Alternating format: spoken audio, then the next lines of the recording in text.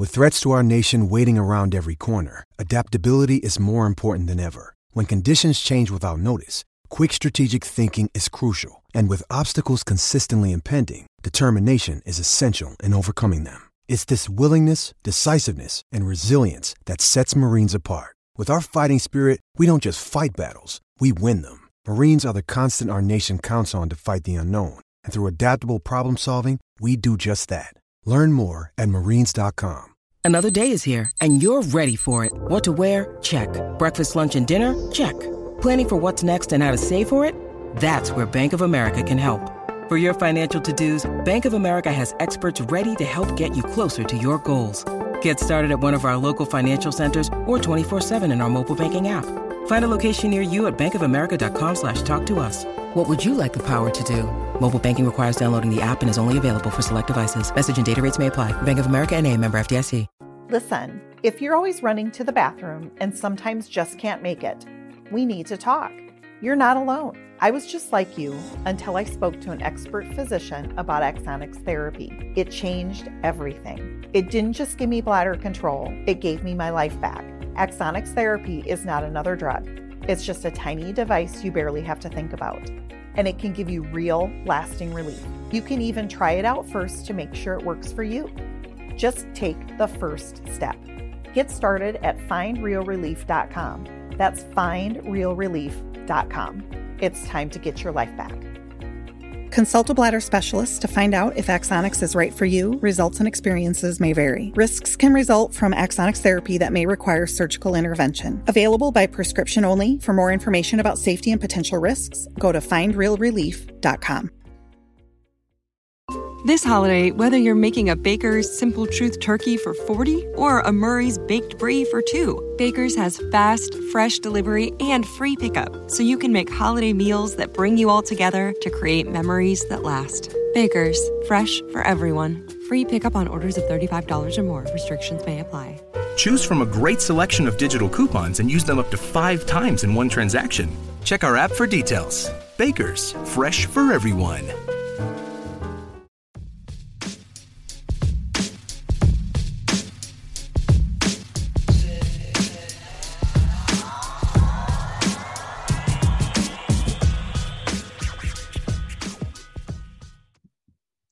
Welcome to episode number 99 of the MLB Daily Podcast. I am Brandon Karam. Alongside me is L.J. LaFiora, who is a writer for Belly Up Sports. We are a part of the Belly Up Sports Podcast Network. We are what they aren't, your one-stop shop for daily baseball content. LJ, how are we doing? And also now that we both just realized when we go to the game tomorrow, that will be our 100th episode. Yes, very excited for that. Had a very, very exciting weekend so far. Looking to make it even more exciting tomorrow, but it's been pretty darn good. Busy weekend too. I've done a lot of content this weekend.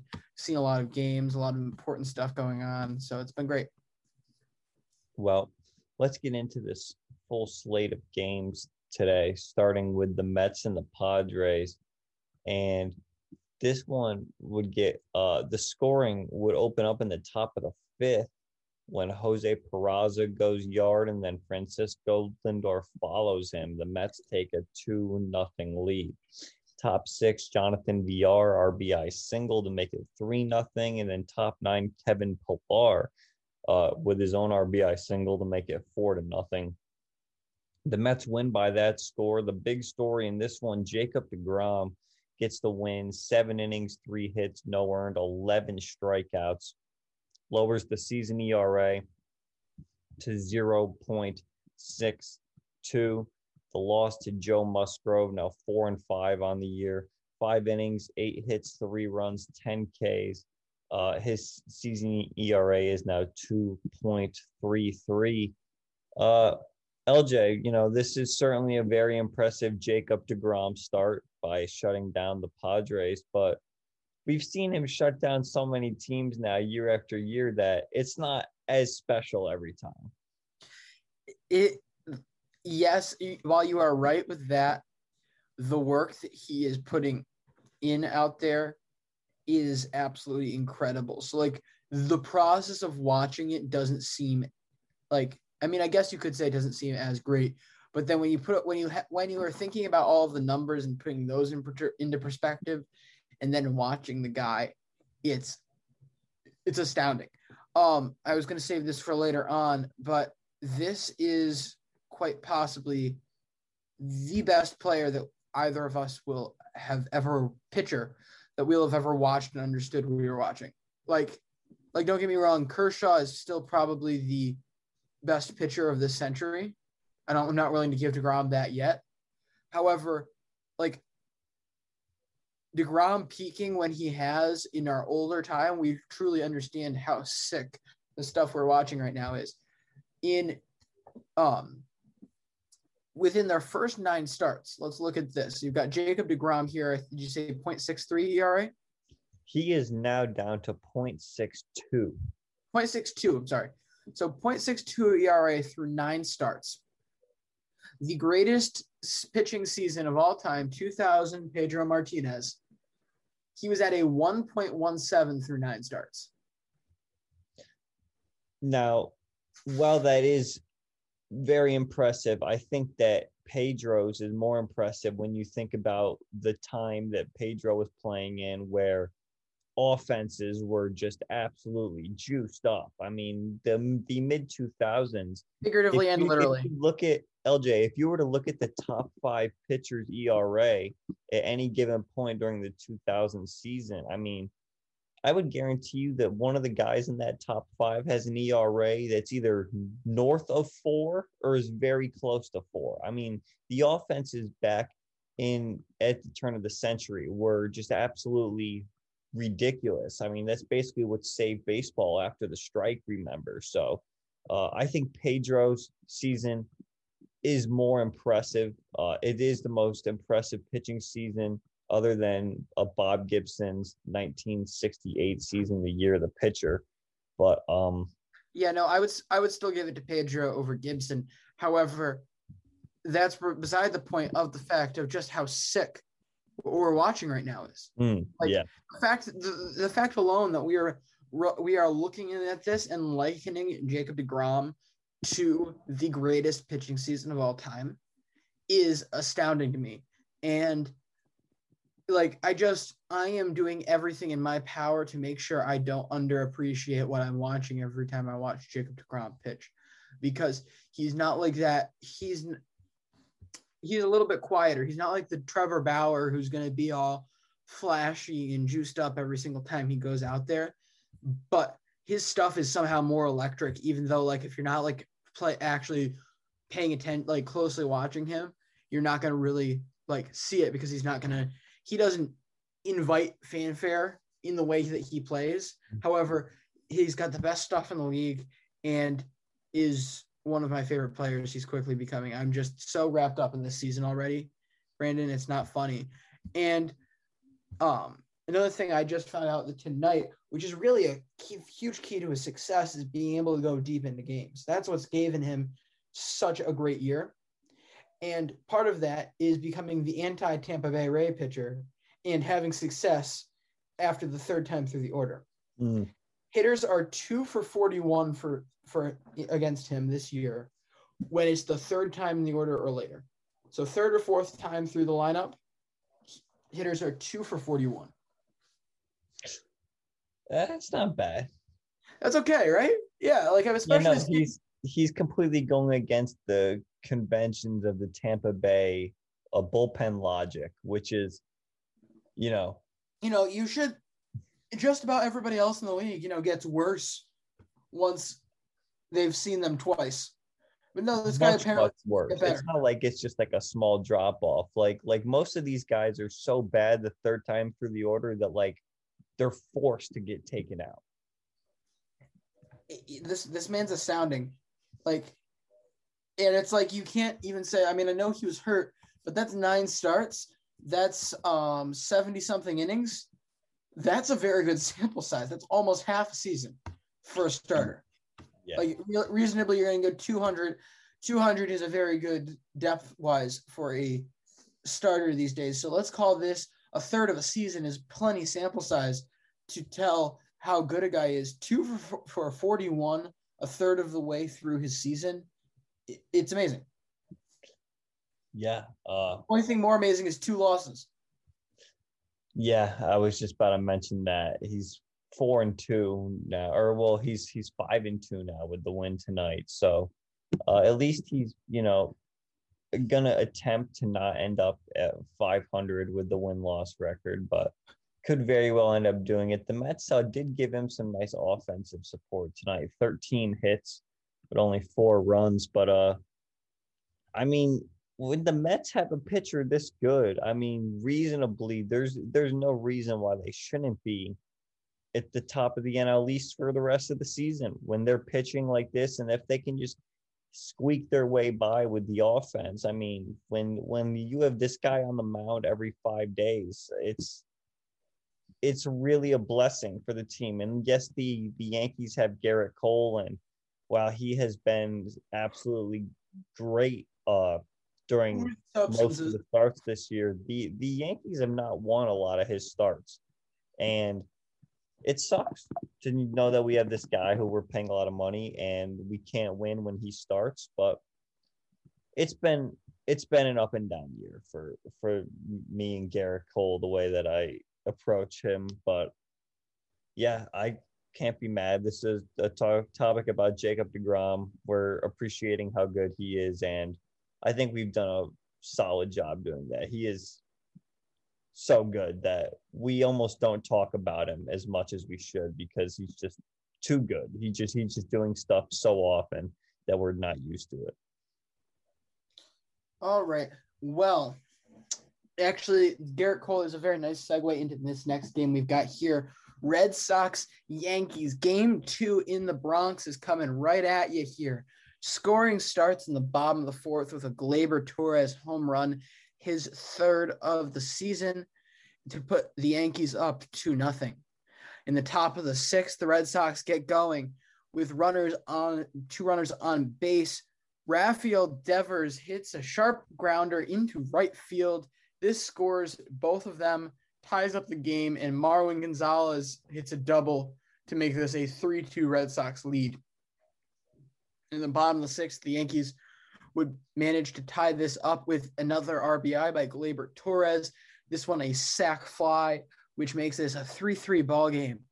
But in the top of the 8th, Chad Green comes in, and it all went sour, and it went sour fast. Rafael Devers gets on to start the inning, and then Kike Hernandez rips a double into left field. This one scores 1, give them the lead.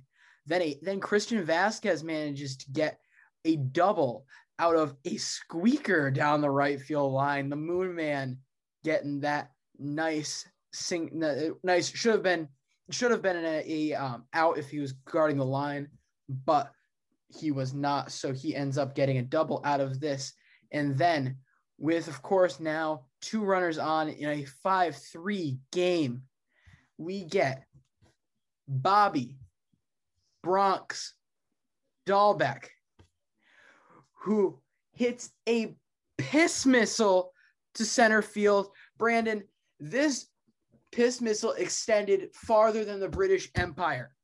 453 feet, 2 runs, gives Boston a 7-3 lead, which they hold on to win at that same score. Bobby Bronx, of course, is the player of the game in my eyes with this 467-foot home run. The win will be given to Garrett Whitlock, former Yankee and Rule 5 pick by the Boston Red Sox. The Yankees spit in his face, told him he was no good, and he comes back and shows them with 1 2/3 of an inning, 1 hit, no earned runs, and 2 strikeouts out of the bullpen. Eduardo Rodriguez got the start. He went 5 1/3, allowing 3 earned runs and 7 strikeouts. The loss will be given to Chad Green. He goes 2/3 of an inning, allowing 4 earned runs, with Jameson Taillon starting this game, going 5 1/3 as well, with 3 earned. And the save, of course, will go to Matt Barnes, his 14th of the year. And now with the Yankees sitting at 31-28, you got to imagine that they might be a little Chad Green with envy looking at the Red Sox being able to win in the Bronx, especially when they've got 492 foot home runs being hit by Bobby Dahlbeck.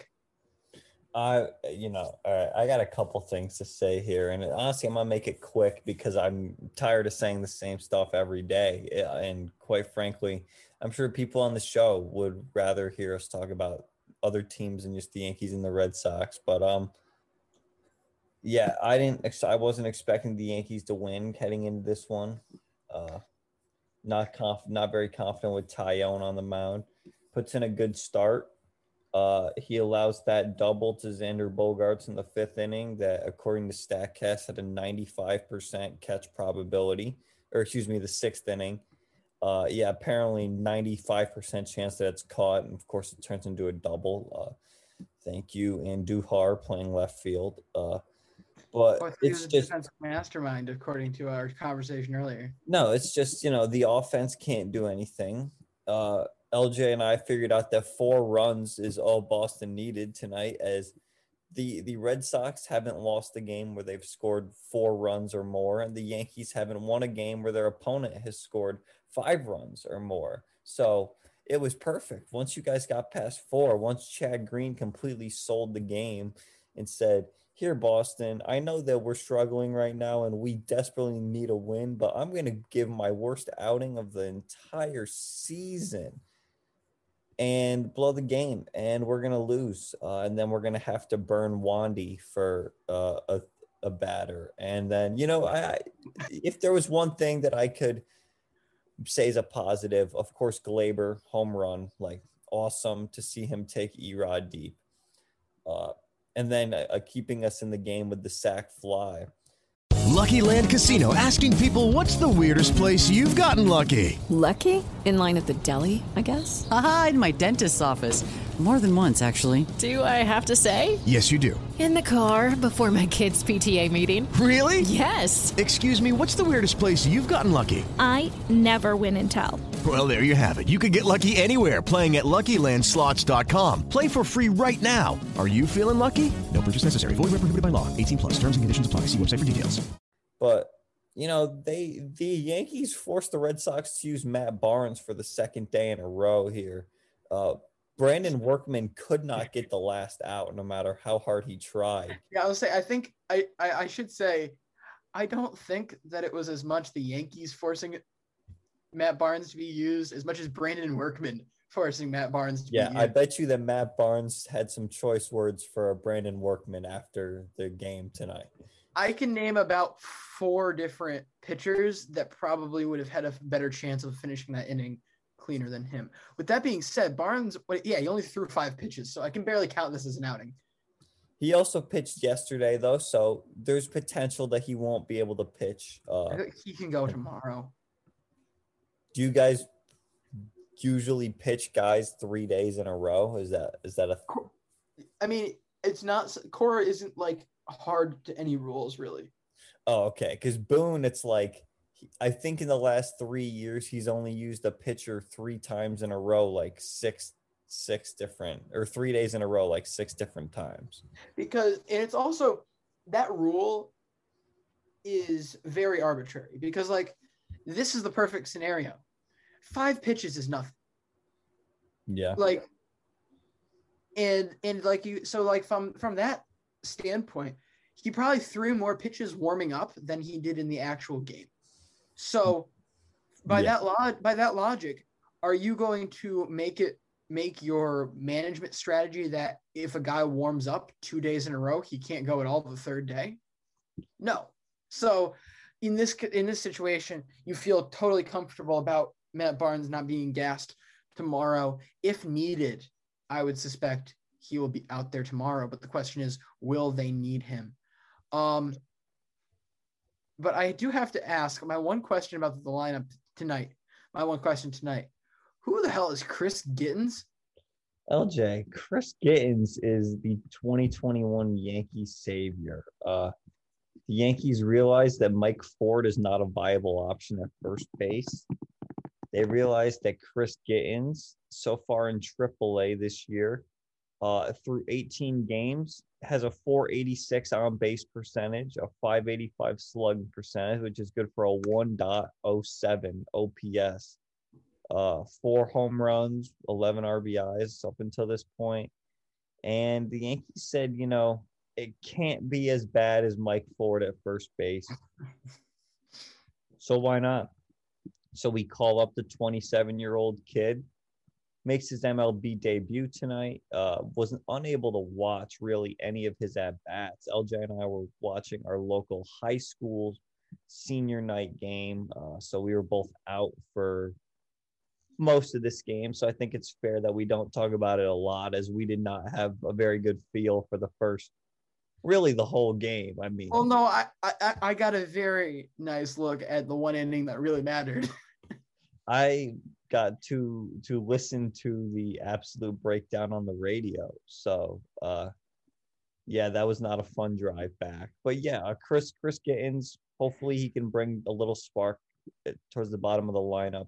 Yankees need production out of their first base and center field spots, and hopefully they can get it soon. They just need some kind of offense. I mean, this is a team that I think in 30 out of the we scored 3 runs, like less than 3 runs, like 33 times or something this year. Yeah, the Yankees have scored 3 runs or fewer 33 times this season.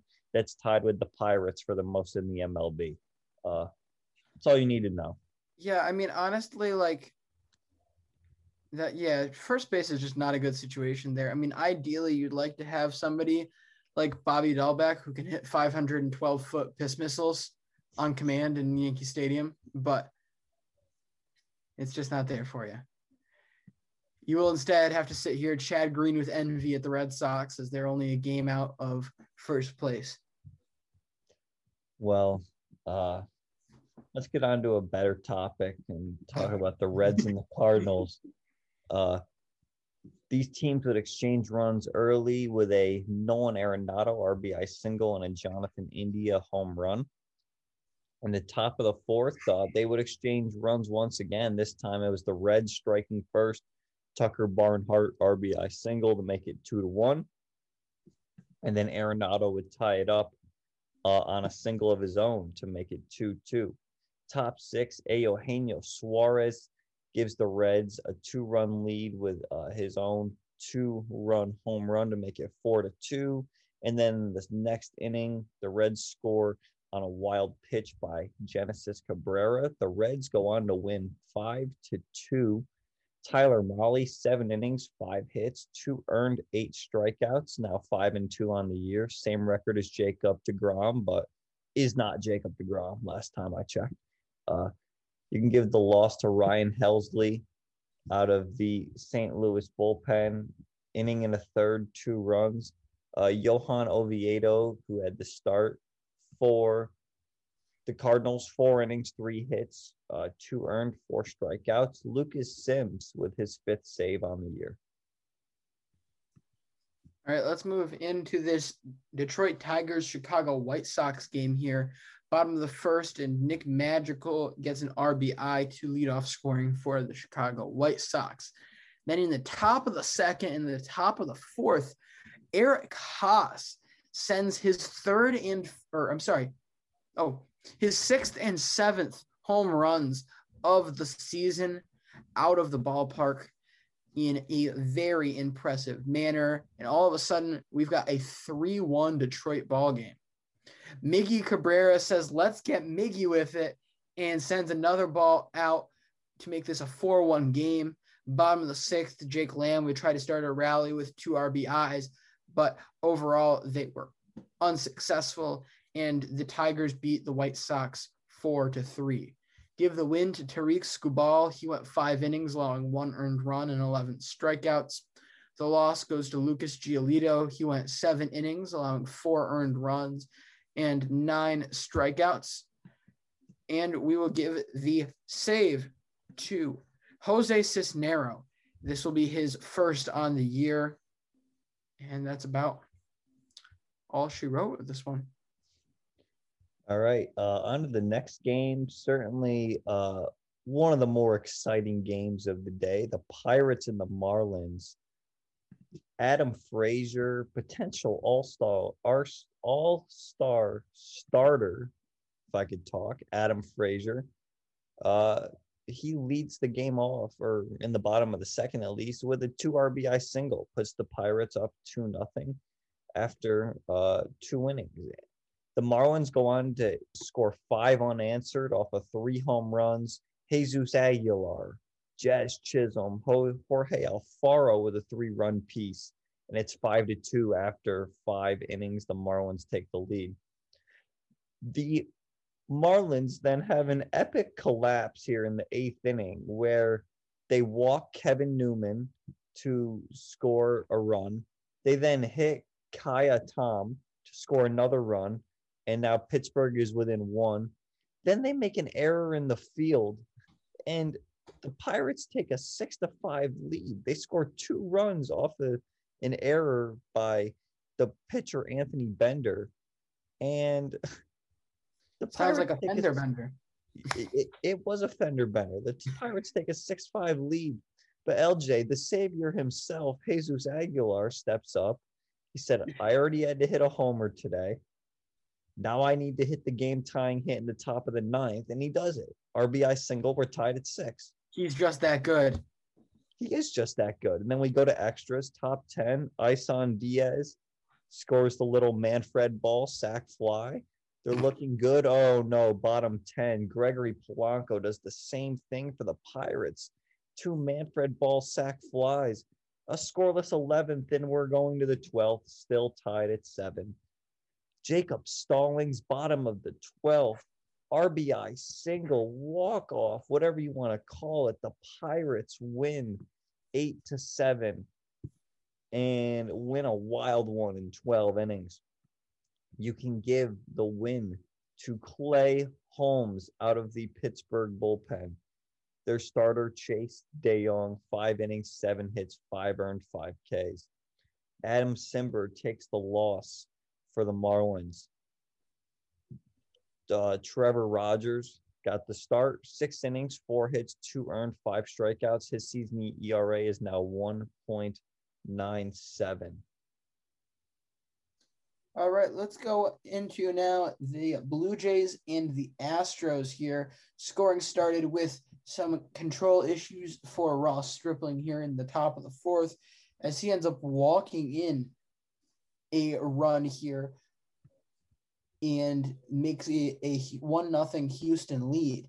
But then from there, you get a 4th and 5th inning rally from the Toronto Blue Jays, who get home runs by Joe Panik and Vladdy Guerrero Jr., his 18th on the year, during this stretch, and come out of it leading 6-1.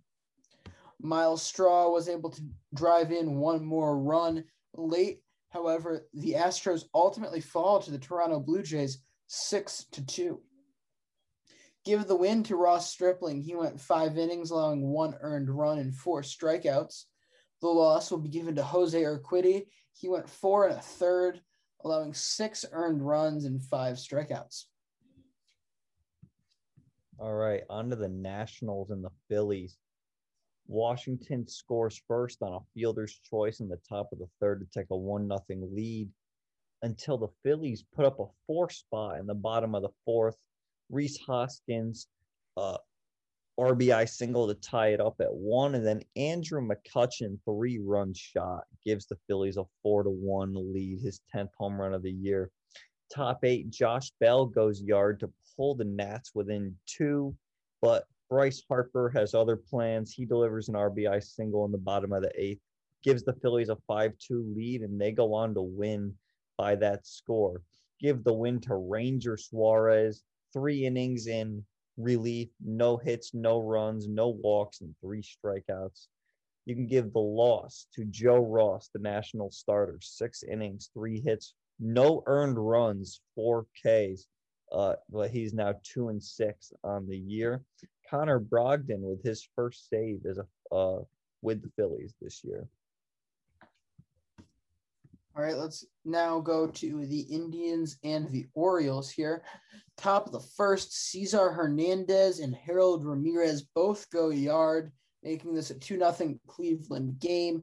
Freddie Galvis hits an RBI single for Baltimore, which sets up a top of the third, which sees RBIs from Harold Ramirez and Eddie Rosario before Yu Chang goes bang, bang, and shoots a ball out to center field, scoring 3 runs and making this a 7-1 ball game in favor of Cleveland. They hold on to win this one 10-4. Give the win to Aaron Savali. He went 6 innings, allowing 4 earned runs and 4 strikeouts. The loss goes to John Means. He went 2/3 of an inning, allowing 2 earned runs. And yeah, that was a little surprising to see there, but he will leave this game after throwing 29 pitches. Yeah, very strange. We'll have to keep an update on that, especially tomorrow, see exactly what's going on with him. But LJ, we are on to the Brewers and the Diamondbacks, and in the quick check I just did, I would say this is the laser show of the day. Pew, pew, pew, pew, pew, pew, pew, pew.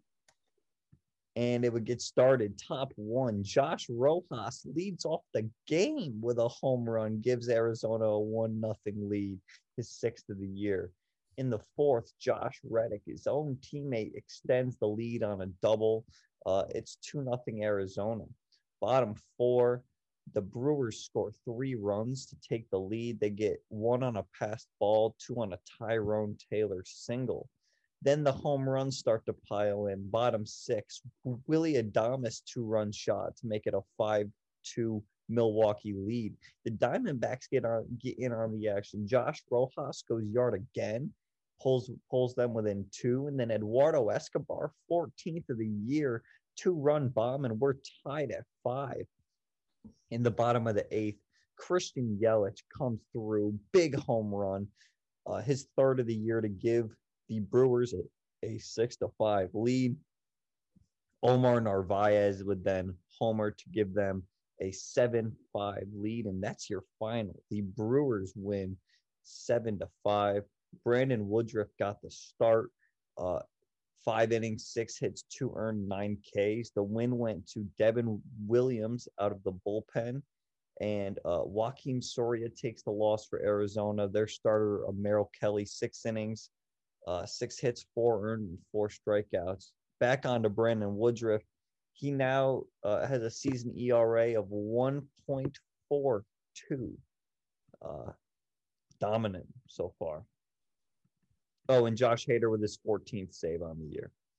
Mary redeemed a $50,000 cash prize playing Chumba Casino this year. I was only playing for fun, so winning this was a dream come true. Chumba Casino is America's #1 social casino experience. It's serious fun. With over 80 casino-style games to choose from, you too could win life-changing amounts of cash. Be like Mary. Log on to ChumbaCasino.com and give them a whirl. That's ChumbaCasino.com. No purchase necessary. Void where prohibited by law. 18+. Terms and conditions apply. See website for details. The voice in the preceding commercial was not the actual voice of a winner.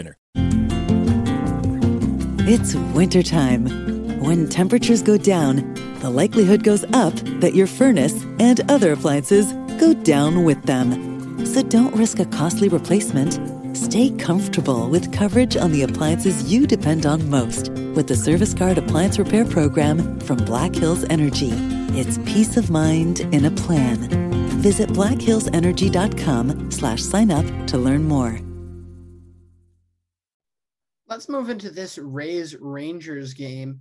And in this game, we only had 2 scoring plays. The first came in the top of the first with a Austin Meadows 2 RBI single that drove in Yandy Diaz and Manuel Margot. And then Manny Margot would score yet another run, this one on a solo homer, his 5th on the year.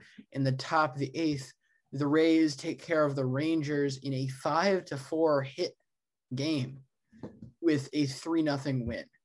Give the win to Rich Over the Hill. He went 5 innings, allowing no earned runs and 3 strikeouts. The loss will go to Colby Allard. He went 5 innings, allowing 2 earned runs and 6 strikeouts. The save will be given to Diego Castillo, his 9th of the year. Now, Brandon, we were talking about this earlier. I think Rich Hill has a very, very real chance to get named the starter of the All-Star game this year. I'm all here for it. I mean, it would be interesting because while he's certainly not considered a star in the league, what he's been doing this year is impressive. However, LJ, I do think that there is a couple better options in the American League in terms of just if we're going straight up. I mean, Hill still has an ERA over 3. So yes, but you have to also project this out. The All-Star pitching isn't going to get decided until the beginning of July, which means he has just come off of a May with a .74 ERA. You then go into this one, 5 innings shutout. If he keeps up at somewhere near this pace, his numbers are going to, at the very least, rival the guys that you're going to talk about here, including where's Lance Lynn's ERA now? Honestly, I don't actually. He's at 1.23. Oh, I thought it was low 2s. Okay. Oh, no, he's been killing it. No, he has been killing it. All right, so he is the favorite going into this. However, again, if he's falls on the radar, Rich Hill's certainly on the radar. I'm not counting him out. Rich Hill is pacing to make this team. Oh, he's going to make the team. He will make the team. However, I think there is a legitimate chance here. Again, let's hypothetically say Lance Lynn falls back to the pack a little bit here, which, I mean, if you look at his numbers, he's due for it at some point along the line. This isn't a 1-2-3 guy. His entire career hasn't been close to that. He actually, I didn't realize it, hasn't had, all right, he has one career year under a 3 ERA back in 2014. So he's just consistent. I said he's just a consistently average pitcher. He's just, and I wouldn't even call him average. I would call him slightly above average. He's a consistently good pitcher, but he's not like a great pitcher. He's not like a superstar. So I could certainly see him falling back to the pack in June and Rich Hill staying hot, and all of a sudden you've got a really tough choice to make. Yeah, I believe give me Rich over the Hill on the Hill in Atlanta. It's the managers that pick. Yes. Or the two, they pick who the starting pitchers, and I think the entire bench, right? Like the only thing that is a fan vote is the starters. No, the starters are fan vote. The bench and pitching is a mix of it's a mix of, I think, like player vote, manager, front office vote, and such like that. Like so, so it's not the sole discretion of the pitchers, the managers. However, the starter is at the sole discretion of the manager. Do we know who's managing the game? I would assume. How does that get decided here? I would assume Dave Roberts and Kevin Cash. It's usually the 2 World Series managers. Yeah, so Rich Hill will get the start if it's anywhere close. Yeah, I mean, it's his guy. It's his guy. I don't know how many names in the American League you can skip over until you get to him. I mean, yes, you could go Lance Lynn. You can't forget about Garrett Cole. Can't forget about but Garrett Cole's not going to have another quality start in his career without Pine Tar. So let's see how a lot of these guys fare without the Pine Tar in a couple of months when it's gonna suck. They're going to ruin the product by making them not allowed to cheat. Well, they already ruined the ball twice, and they can't cheating legal again. Oh, all right. On to the Cubs and the Giants.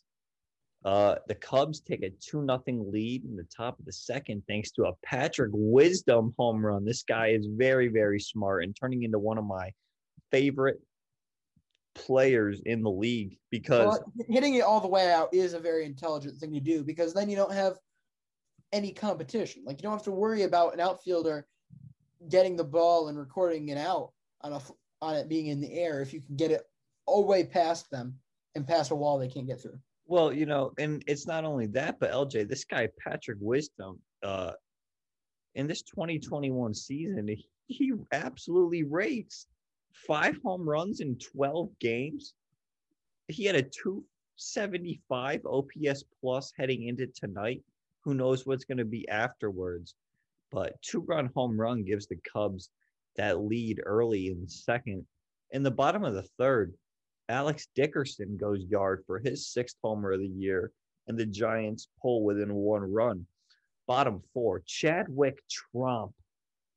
Amazing name. RBI single to right field, ties the game. Lamonte Wade then with an RBI single of his own, make it 3-2 San Francisco. Brandon Crawford adds on an RBI double late to make it 4-2. And the Giants go on to win 4-3. The Cubs get a run in the 9th on an error, but the Giants can hold on. Kevin Gausman improves to a perfect 7-0. 7 innings, 2 hits, 2 runs, but both unearned, so he gets no earned runs on the night. No walks and 10 strikeouts. Season ERA now down to 1.27. The loss to Cole Stewart, on the Cubs. 3 2/3, 7 hits, 3 earned, 2 walks, 5 Ks. And Tyler Rogers picks up his 8th save on the season. Yeah, I mean, this is kind of, again, the trend is still playing out, so I don't want to jinx it today with today's matchups and everything. However, this is like the dream scenario for San Francisco, isn't it?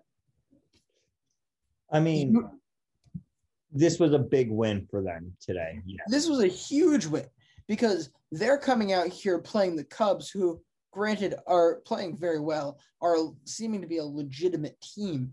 However, they're certainly not like a contender. And so you've got 3 legitimate contenders in the Giants, Padres, and Dodgers, all playing really, really good teams in the Braves, Mets, and Cubs. And the only one that is consistently winning here are the Giants in this stretch. Yeah, absolutely. So this is a really high leverage, high momentum place for San Francisco to be, something that they could put themselves back out to a decent division lead here going into the middle of the month. Again, I don't actually know what their schedule is looking like right now, so I'm not sure when they start playing the Dodgers and the Padres again. Hopefully it's not another ridiculous run like they had in May where they had to play both of them 4 weekends in a row. But overall, they're putting themselves in a very good position.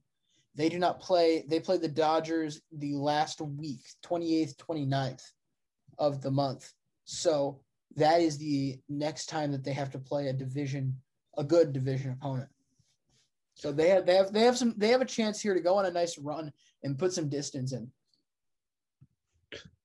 All right, LJ, is it you with the Twins and the Royals? Yes, it is. The Kansas City Royals scored 4 runs in this game, including 2 off of an Andrew Benintendi home run, his 6th on the year.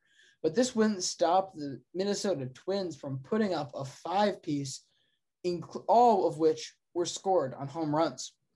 First, you had Ryan Jeffers sending a 2-run piece out to left field in the second.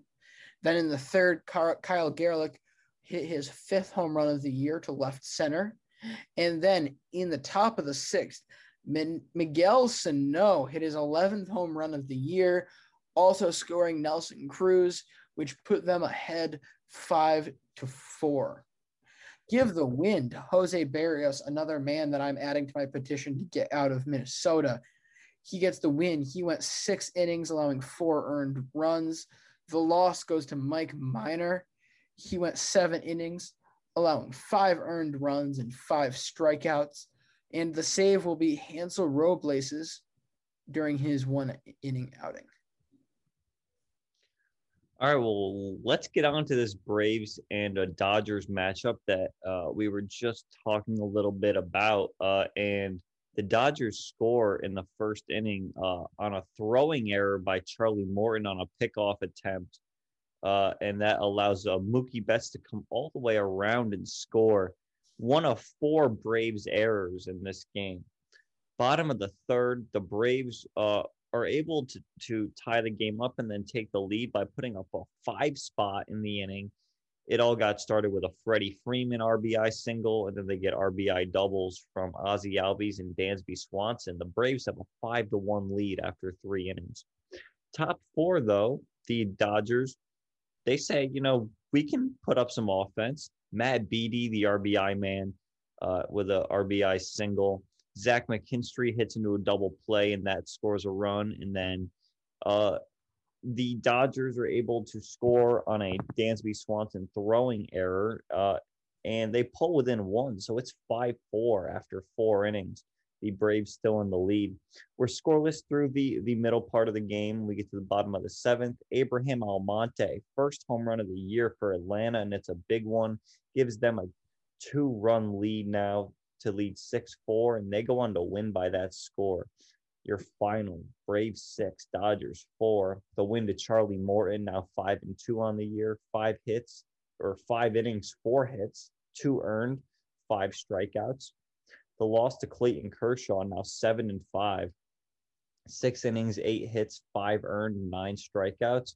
And Will Smith picks up his 10th save on the season.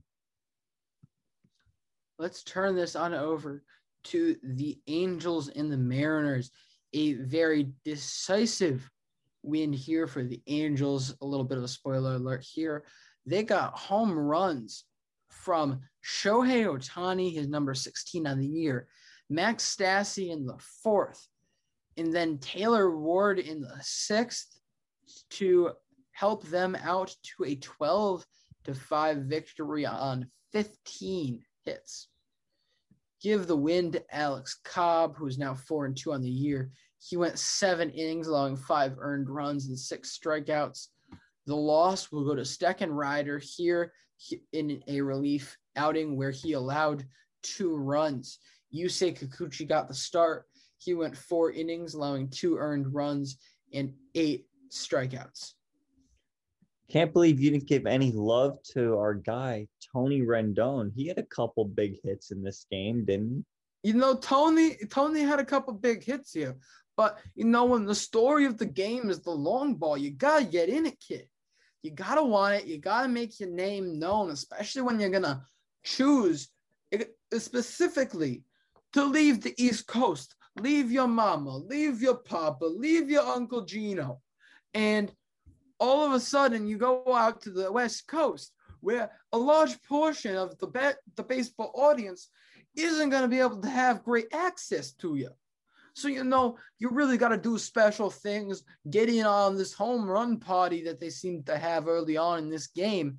You have to do that, and you show up. That's how you get on the highlight reels. That's how you get noticed. It took him so long to get noticed in Washington, and now he's kind of putzing around now over in LA. Sometimes it feels like, 2 for 4 is great, but you gotta have a higher OPS than 646. You gotta be able to hit that long ball when you need to. You gotta step up, Tony, man. Yeah, in all seriousness, for as much as we like Anthony Rendon, he's been struggling this year. Like you just said, 646 OPS. Which, LJ, since the 2017 season, he hasn't had a season under a 900 OPS.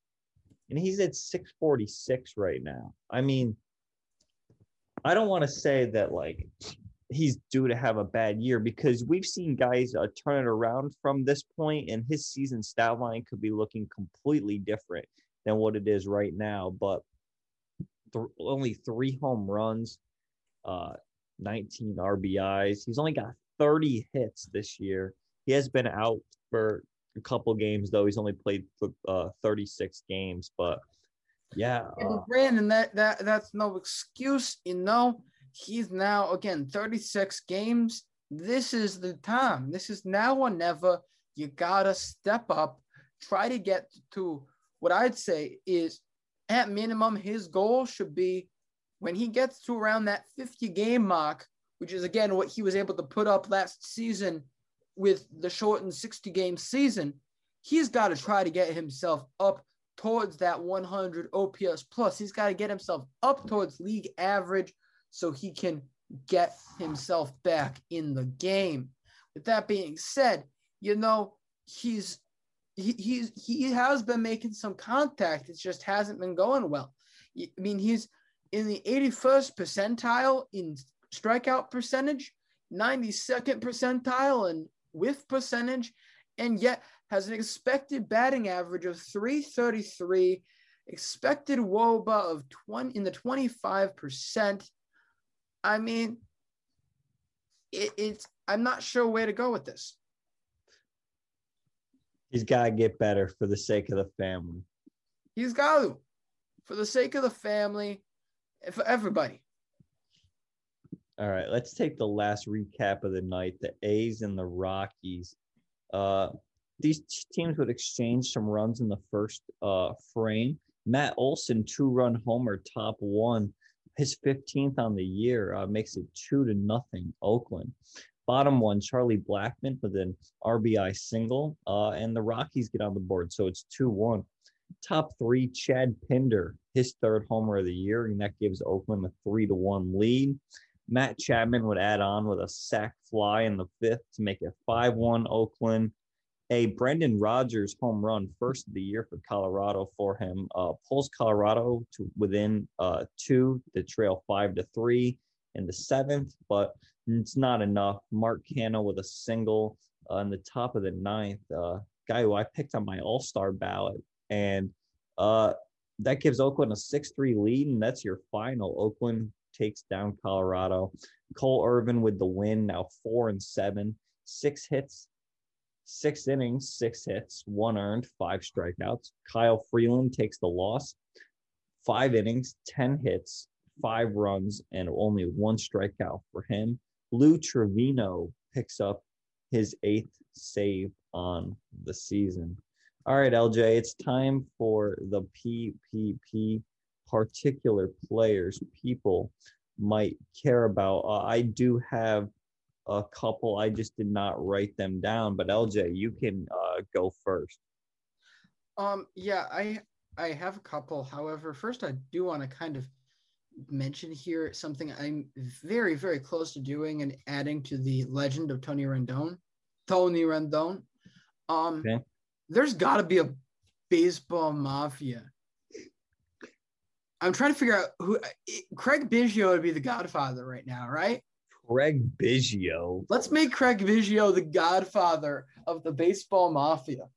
Oh, well. Tony's absolutely disappointing right now. So there is like a bit of a joke within the Yankees Twitter and Reddit sphere. And basically, so when the Yankees pitch Wandy Peralta, they pitch Jonathan Loaizaga, and they also pitch Chad Green usually. So it's turned into welcome to the services of Wandy. I think it's Wandy Lasagna Chad. It's like, hey, come and get your services from Wandy Lasagna and Chad. They'll fix you right up. 6th, 7th, 8th inning, and we'll send it to Chappie to close it down. You know, speaking of Italian Americans in New York, I was thinking, is Gio Urshela the consigliere of the modern baseball mafia? Well, unfortunately, he's not Italian, but he not? He's from Colombia. What? Yeah. Giovanni Urshela. And he's from Colombia. Yeah. No matter though, because this is the baseball mafia. I make up the rules. If you sound Italian, you are Italian today. Lou Trevino, that's a good one. He's got Jason Giambi has to be the underboss because, like, I don't think anyone else really wants to take him on, even at this age. He's just a roided like freak. Yeah, I know. Would you want to take that on? I forget what it's from. Oh, yeah, Grown Ups 2. He's got back sits on his back sits.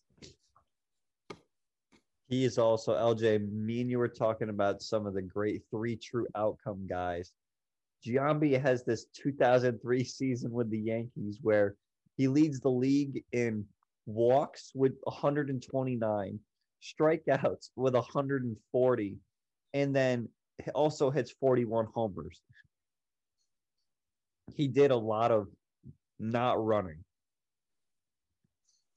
Because LJ, when you think about it, if you're a 3 true outcomes hitter, it means that you do everything to make it so you don't have to run. Pretty much. If you're hitting a home run, you're jogging. If you're walking, you're obviously not running.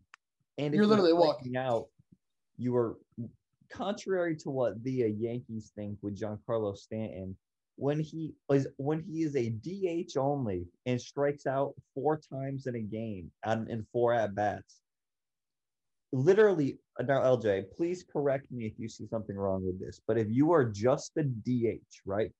Okay. Mm-hmm. And all you do in your at-bats is strike out. Literally every at-bat, you strike out. All you did for the day was walk up from the dugout to the plate, stand there, swing the bat, walk back to the dugout. Am I missing anything? I'm going to also add here.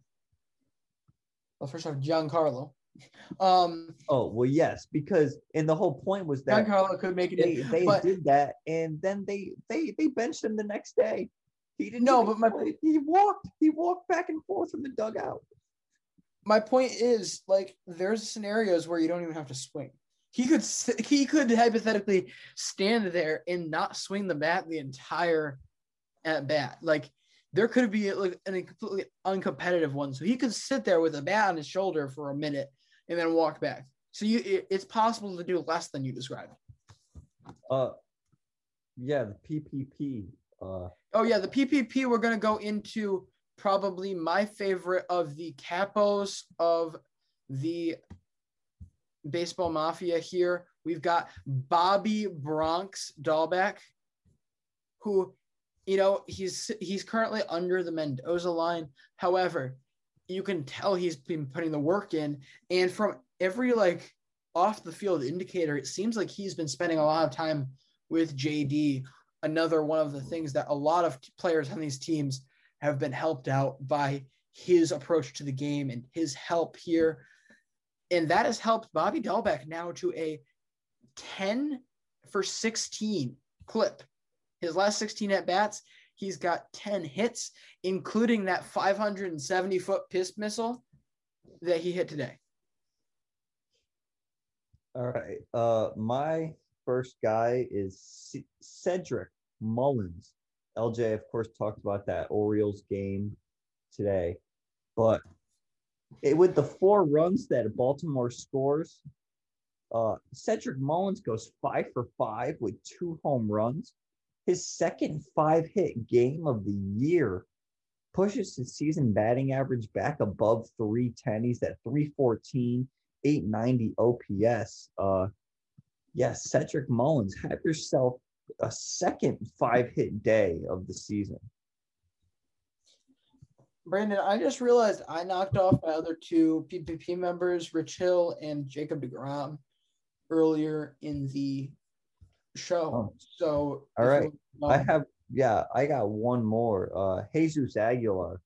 LJ, yes, I think you knew this one was coming when I was, sitting with you at the game, and we were looking at the Pirates Marlins box score as it was coming through, and I'm like, wow, Aguilar's 4 for 5. Like, they're expecting him to have the game tying hit a home run earlier. They want him to do everything, but he really does do everything for this Marlins offense.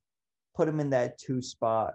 You got a bunch of guys around him who are solid hitters. Don't get me wrong. Jazz Chisholm's a great hitter. Corey Dickerson has shown that he can hit a little bit. But, I mean, this is still a very young team. But you stick Aguilar there. 4 for 6 today, 2 RBIs. Has possibly the two biggest runs, or 2 of the biggest runs for the Marlins. He puts them on the board in the 4th and then ties the game up in the 9th. But they're unable to get the win, which is a shame. But Aguilar, 4 for 6. Love the performance out of him today. Brandon, why don't we go ahead and go through the leaderboards, and we will skedaddle on out of here for the day. All right. So for WAR, let me pull it up here for a minute. While the WAR leaderboard is loading, I will go through batting average, which Nick Castellanos leads with 368. It's a big jump back to Jesse Winker at 342. Vladdy Jr. behind them at 338.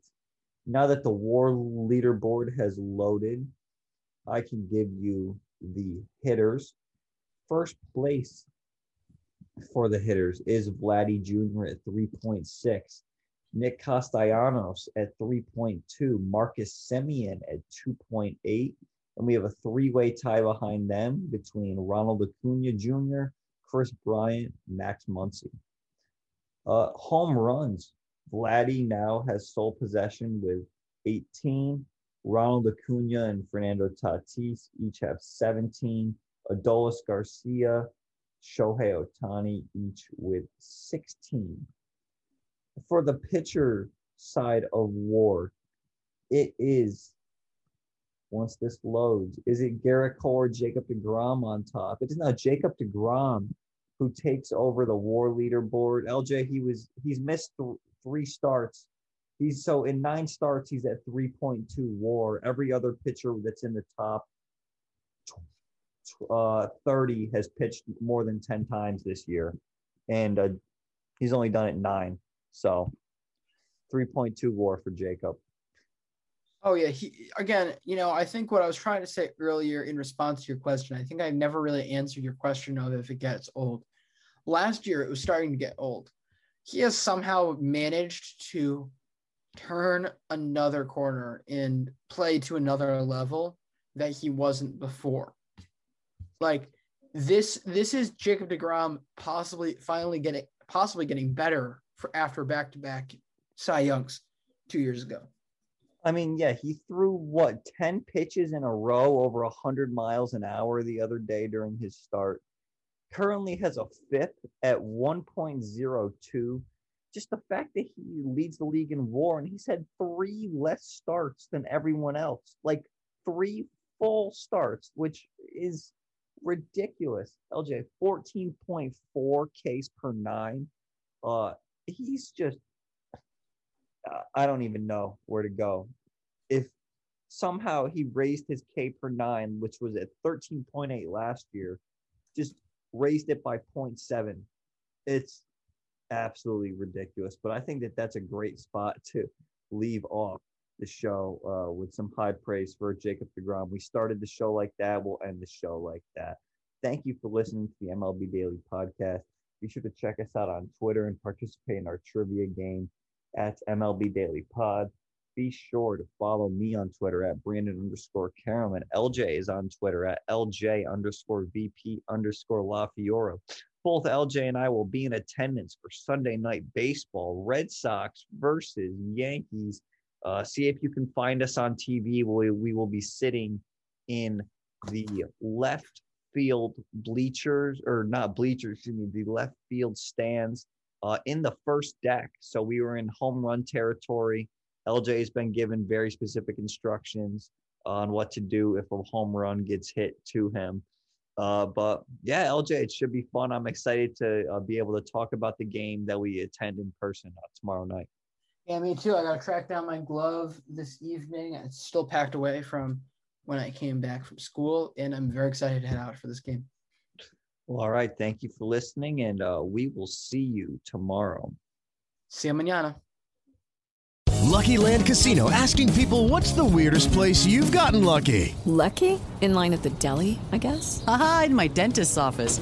More than once, actually. Do I have to say? Yes, you do. In the car before my kids' PTA meeting. Really? Yes. Excuse me, what's the weirdest place you've gotten lucky? I never win and tell. Well, there you have it. You can get lucky anywhere, playing at LuckyLandSlots.com. Play for free right now. Are you feeling lucky? No purchase necessary. Void where prohibited by law. 18 plus. Terms and conditions apply. See website for details.